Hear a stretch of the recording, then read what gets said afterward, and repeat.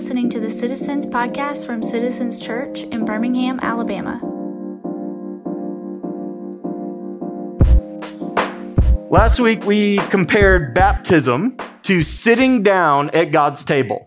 That God's pulling out a chair for you to sit in, and when you do baptism, you're like sitting down in the chair and getting pushed up to the table. It's saying that you belong to Jesus, and it's telling everyone around you that you belong to Jesus. If baptism's sitting down at God's table, communion is eating the meal. It's eating the meal with the Lord, something you do over and over. Baptism, hopefully we do once, but communion is something we do all the time. And communion goes by many names. Some people call it breaking bread. Some call it the Eucharist. Some would call it Mass, the Lord's table, the Lord's Supper. And all these names are talking about this phenomenon of a ritual that Jesus gave us the night before he was betrayed, or the night he was betrayed.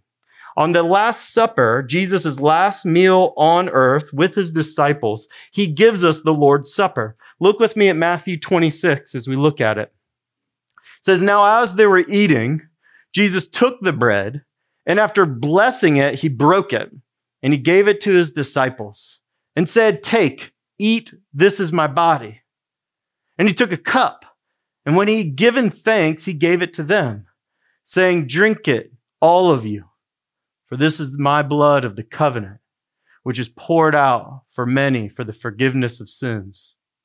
I tell you, I will not drink again of the fruit of the vine until the day that I drink it anew with you in my Father's kingdom." When Jesus has this meal, they're having the Jewish Passover meal. It's Passover week, and they're having this special Passover meal as Jesus' final meal on earth.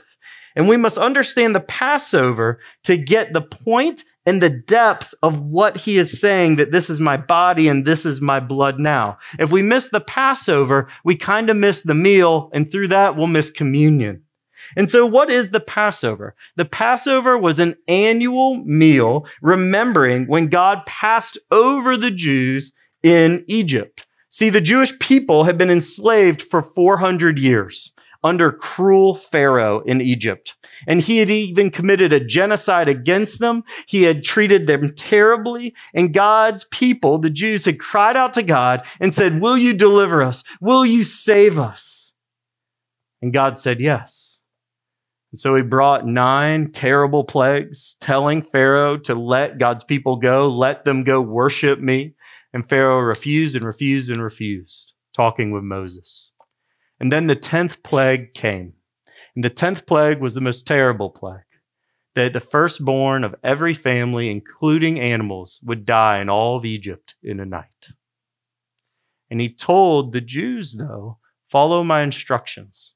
Take a lamb, kill the lamb, take the blood, smear it over the doorpost of your home as a sign of faith, that you are covered in the blood, you are protected by the blood, and a sign of faith that you have faith in me, and I will pass over your household, and your firstborn will not die.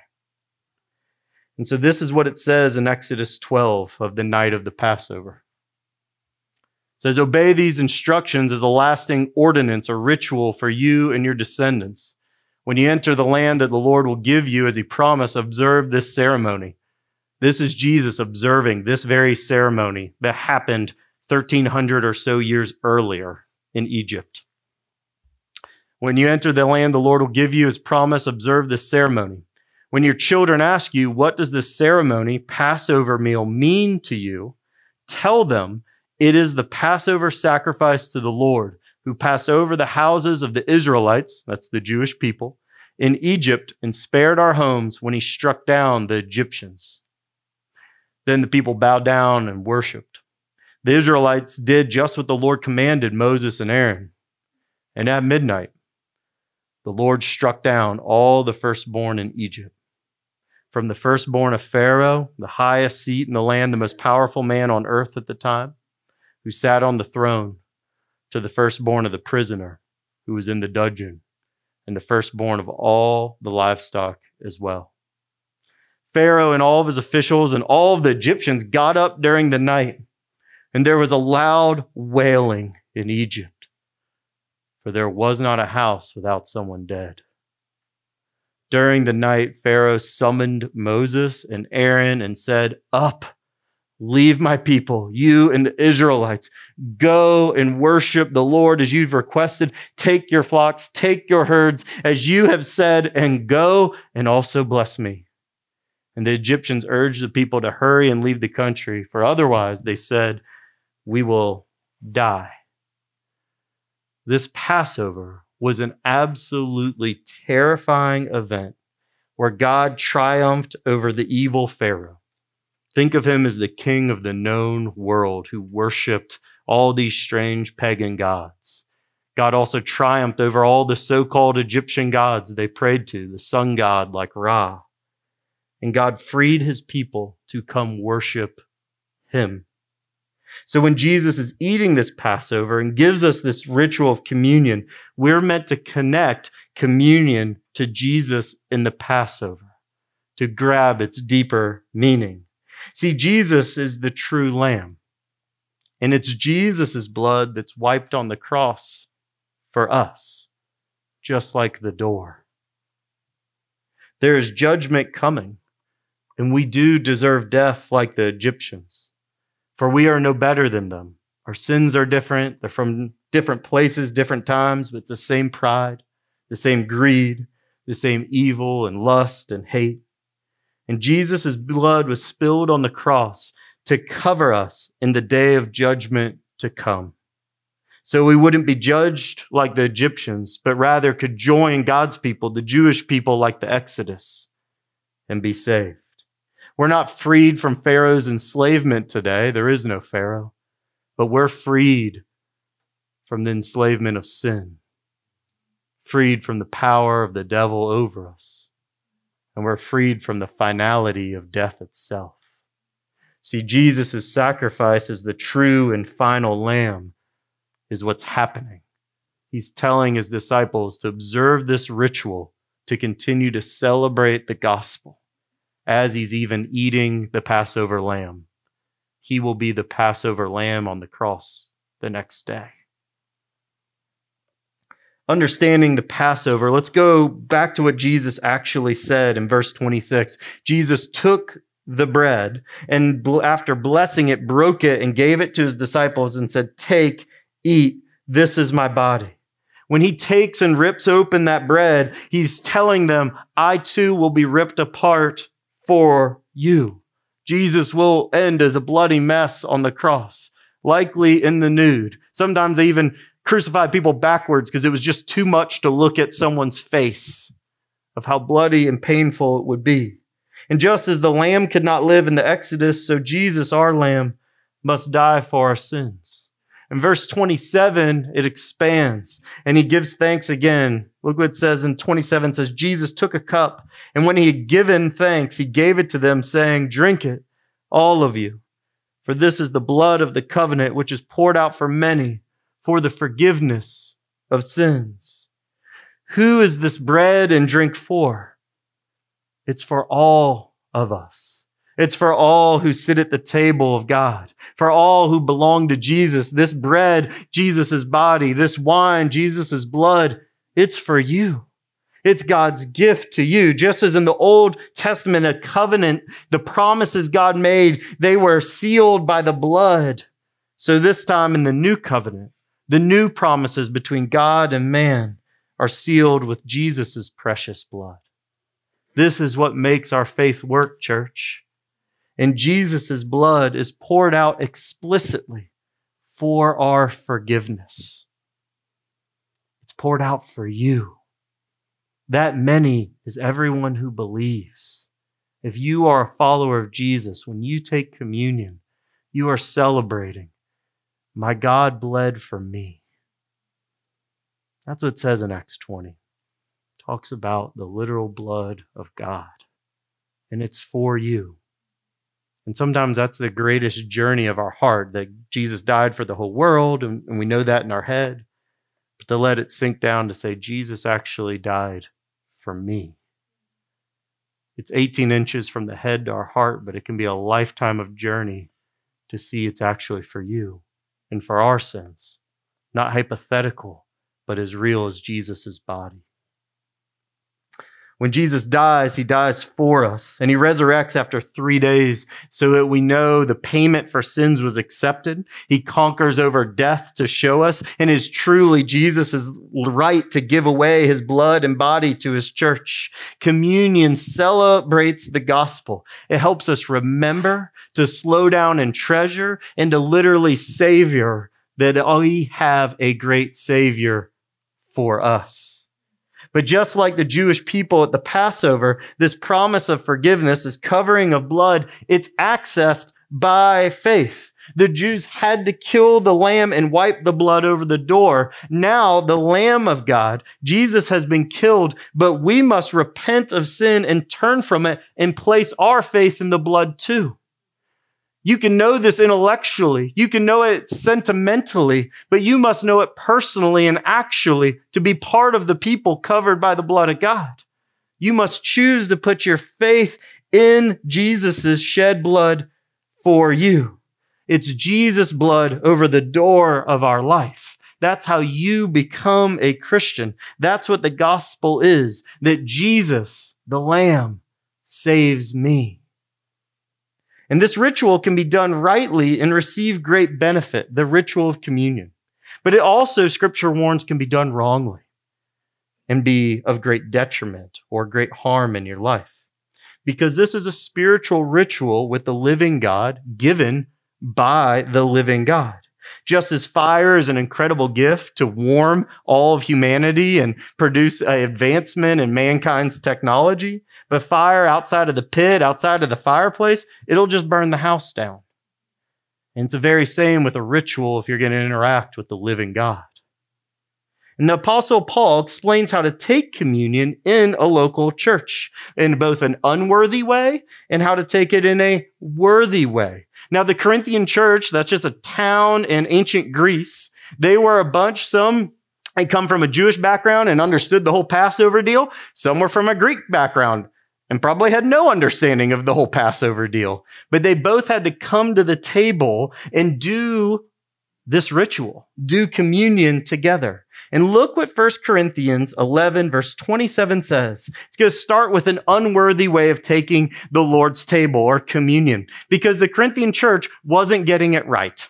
They were having all sorts of problems. They weren't kind to each other. They didn't share. Some were getting kind of drunk at church. They were having all sorts of issues. We think like, oh, the early church, they just nailed everything. They got everything right. It's like, well, they were having the same problems that we're having. All people need Jesus, and that's what you find in the New Testament. Look what it says. It says, whoever therefore eats the bread and drinks the cup of the Lord in an unworthy manner will be guilty concerning the body and blood of the Lord. Okay, so what's an unworthy manner? Let a person examine himself, then, so eat of the bread and drink of the cup. For anyone who eats and drinks without discerning the body eats and drinks judgment on himself. So a worthy manner includes examination. An unworthy manner means to just take the table flippantly, to take it unimportantly, to take it casually. We are called to examine ourselves.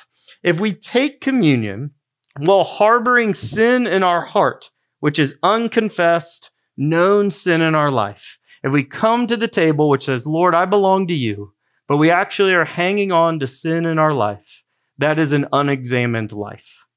That is a life that is not considering closely who we are before the Lord. We're failing to respect communion for what it is, an interaction with the living God. And that's the unworthy way to take communion, because it's dishonesty to not deal truthfully with the living God who knows all. God already knows.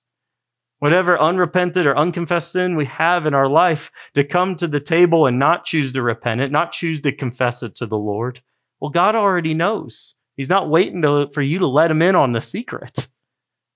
It's the safest place in the world to talk to God about our sin. That's what he died for. And to take communion without confession and repentance is to take communion without examination and to take it in an unworthy manner. When we take the bread and wine, we obey Jesus and say, I belong to you. I trust you. Like the lamb's blood on the door, I'm placing my faith in you. But if we're harboring sin, continuing in sin, then we are choosing to love sin over God. The root of sin is loving, needing, trusting something more than God. The root of sin is loving, needing, or trusting something more than God. So verse 29 tells us to take communion in an unworthy way before the Lord is to bring judgment on ourselves. Look at the consequences of that judgment. Verse 31 says, that is why many of you are weak and ill, and some have died. But if we judged ourselves truly, if we examined ourselves, we would not be judged. But when we are judged by the Lord, we are disciplined so that we may not be condemned along with the world. Communion is our ritual of repentance and faith towards a very real and present Christ. To take it flippantly is to ignore God and his power. To take it unworthy is to be dishonest before God. It might result in spiritual weakness, physical weakness, illness, or even death. And I know this is radical teaching. This is the teaching of the Bible, because for us in our modern mind, we put spiritual stuff like way over here, our physical life way over here, our interactions with people and like our work is like down here, and our like thought life is like over here. And in the Bible, it will have none of that. You're just one person, one whole person. Every part of you and every part of your life affects everything else. And to deny that the spiritual has any impact on your physical well-being is to have a fake faith. Why? Because Jesus died in a real body. Our real lambs were slaughtered. Jesus really rose again in a real body and is coming back in a real body to save you in your actual body. The chemicals in your brain that build out our thought life, all real, all accountable to God. That's how we believe with our mouth and our tongue, as Romans 10 says. We have an embodied faith, not a hypothetical one, not a theoretical one. It's not just a mindset. No, it's an embodied faith. And that's why it bothers us to read passages like this, because it's almost like the spiritual pierces through into our life and says, hey, this is really connected. It's all connected. And so he lets them know the consequences that apparently in this church had gotten to a place that people were getting ill and even dying over taking the table in a flippant or unworthy manner. Your whole life affects you as a whole person. Compartmentalization works only in our mind, but it doesn't work before the Lord. To have a great spirituality doesn't mean you fix everything in your life, but it does mean that God will be with you in everything in your life. To live dishonestly before the Lord and take communion and not repent of ongoing sin is a dangerous game, church. That's the best way I can put it. I don't know what this consequence of this, but it just says that's a dangerous game to play before the Lord. Communion is a time for correction from the Lord in order to grow and encourage us, not condemn us. We shouldn't fear the table in the way that like, man, I don't know. I just never want to take that table again if there's these kind of consequences. Instead, we should be eager to say, Lord, examine, search me, know me, as the psalmist says. Look into my heart and mind. Help me grow and repent of anything in my life. Maybe anything in the past week, anything that was wrong. Help me confess and grow from these things and take the table in strength. Communion's this time for correction. If we judge ourselves truly, we join God in the process of making us holy, making us like him in this life. It leads to helpful discipline. The goal of communion on Sunday isn't to present to God your sinless week and say, ha, now communion's my great reward. By no means. The goal is to come needy for Jesus on Sunday. To come needy of Jesus on Sunday, to receive communion as a precious gift of encouragement that God hasn't given up for you. And this table is only for sinners. It's only for people who've trusted Christ and see their great need for Jesus. You come to the table with the neediness of, Lord, I need the gospel more now than I've ever have before. Maybe once upon a time, it was about maybe having too much to drink or looking at this and that. And as you grow, your sins start to be, Lord, I'm really prideful. Lord, I don't really listen to anybody. Lord, I'm kind of a jerk when I'm tired, and it's starting to affect my kids and my relationship with them. The sins get deeper and bigger as we grow in Christ, and we start to look deeper into our hearts. The worthy way to take communion is to examine ourselves and come needy to a perfect Jesus for forgiveness and healing. Your sins are a problem that God can solve. He wants you to come to the table saying, Lord, I need you. To take the table incorrectly is to take it proudly. No one comes to the table in pride, but only on their knees. Martin Luther, who began the Reformation by nailing the 95 Theses onto the church door at Kassel Church in Wittenberg, Germany. He nails it to the door. He's looking to reform the church, start the Protestant movement. His very first thesis, his first line of what must change says this: our Lord and Master Jesus Christ willed the entire life of believers to be one of repentance. If you are in a healthy place in your faith, you are a regular repenter saying, I need God and I'm turning from sin to the living God. That is the heart of what it looks like. To ask how your faith is going is really to ask, how easily and deep is repentance coming in your life? To ask how your faith is going is to know and see how easily and deeply is repentance coming into your life. How quickly are you turning back from sin into the gracious arms of a glorious Christ? How rich is the grace of forgiveness you're receiving in your life? Communion is a weekly accountability to live the gospel together. And that's the magic of the local church. When people start to say, I want to live the gospel together. I want to examine ourselves together. I want us to walk up and take together, just like the church of Corinth, just like the disciples at the table, that we would say over and over and over, we need Jesus. And Jesus was waiting with open arms for me. I love that it's over there waiting for us. From the moment you walk in till you take it, church, it's for you. Because I know I have sin and you have sin. And if we trust Christ, that table's for us to keep drinking deep of Jesus' blood and of his body for us. See, the church only moves forward by faith and repentance. There's no other way.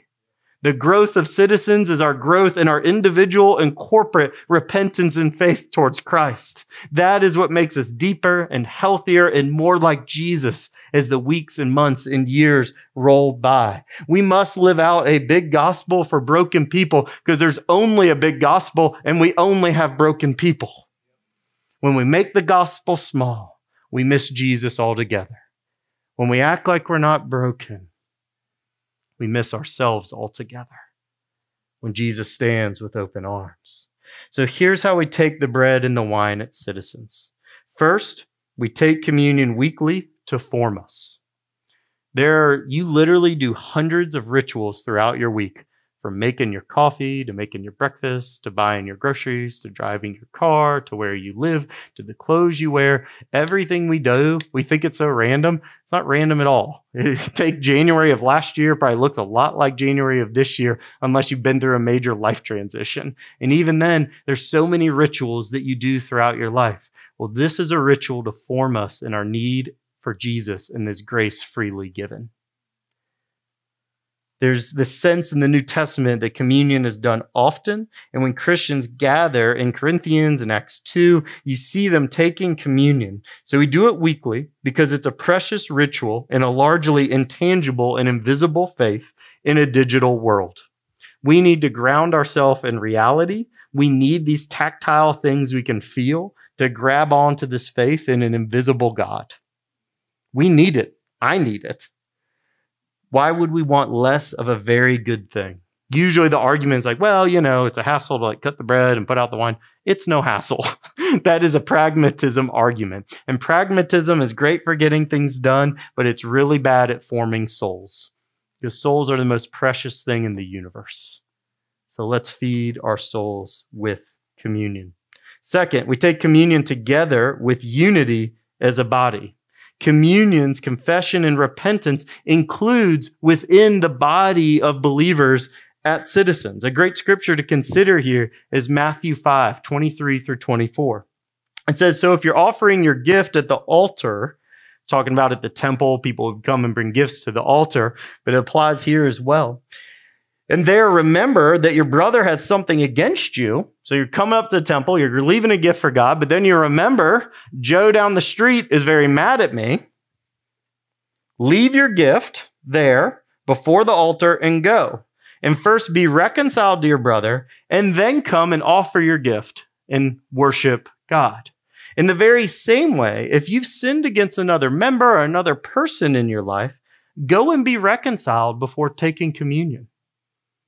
That is the thing to help examine. How have I sinned against God, and how have I sinned against others? Don't come to enjoy reconciliation with God, offering a gift, taking communion, without first being at peace with the people in your life. Now, sometimes you can't help it, but you should have made an attempt at peace in your life, especially if you've sinned against someone. That would be taking the table in an unworthy way, to miss that we have not loved others well. And I want to give you some examples. I remember vividly being in a big argument on a Saturday night with my wife. This is used with her permission about several years ago. I was working at church at Sojourn, and I had to be at church at 6 a.m. I was on staff there. And we'd had a big argument on a Saturday night, and I had to get up before the rest of the family, head to church. And so we didn't get a chance to really talk about it or resolve it, or me really confess and repent of the parts of the fight that weren't great.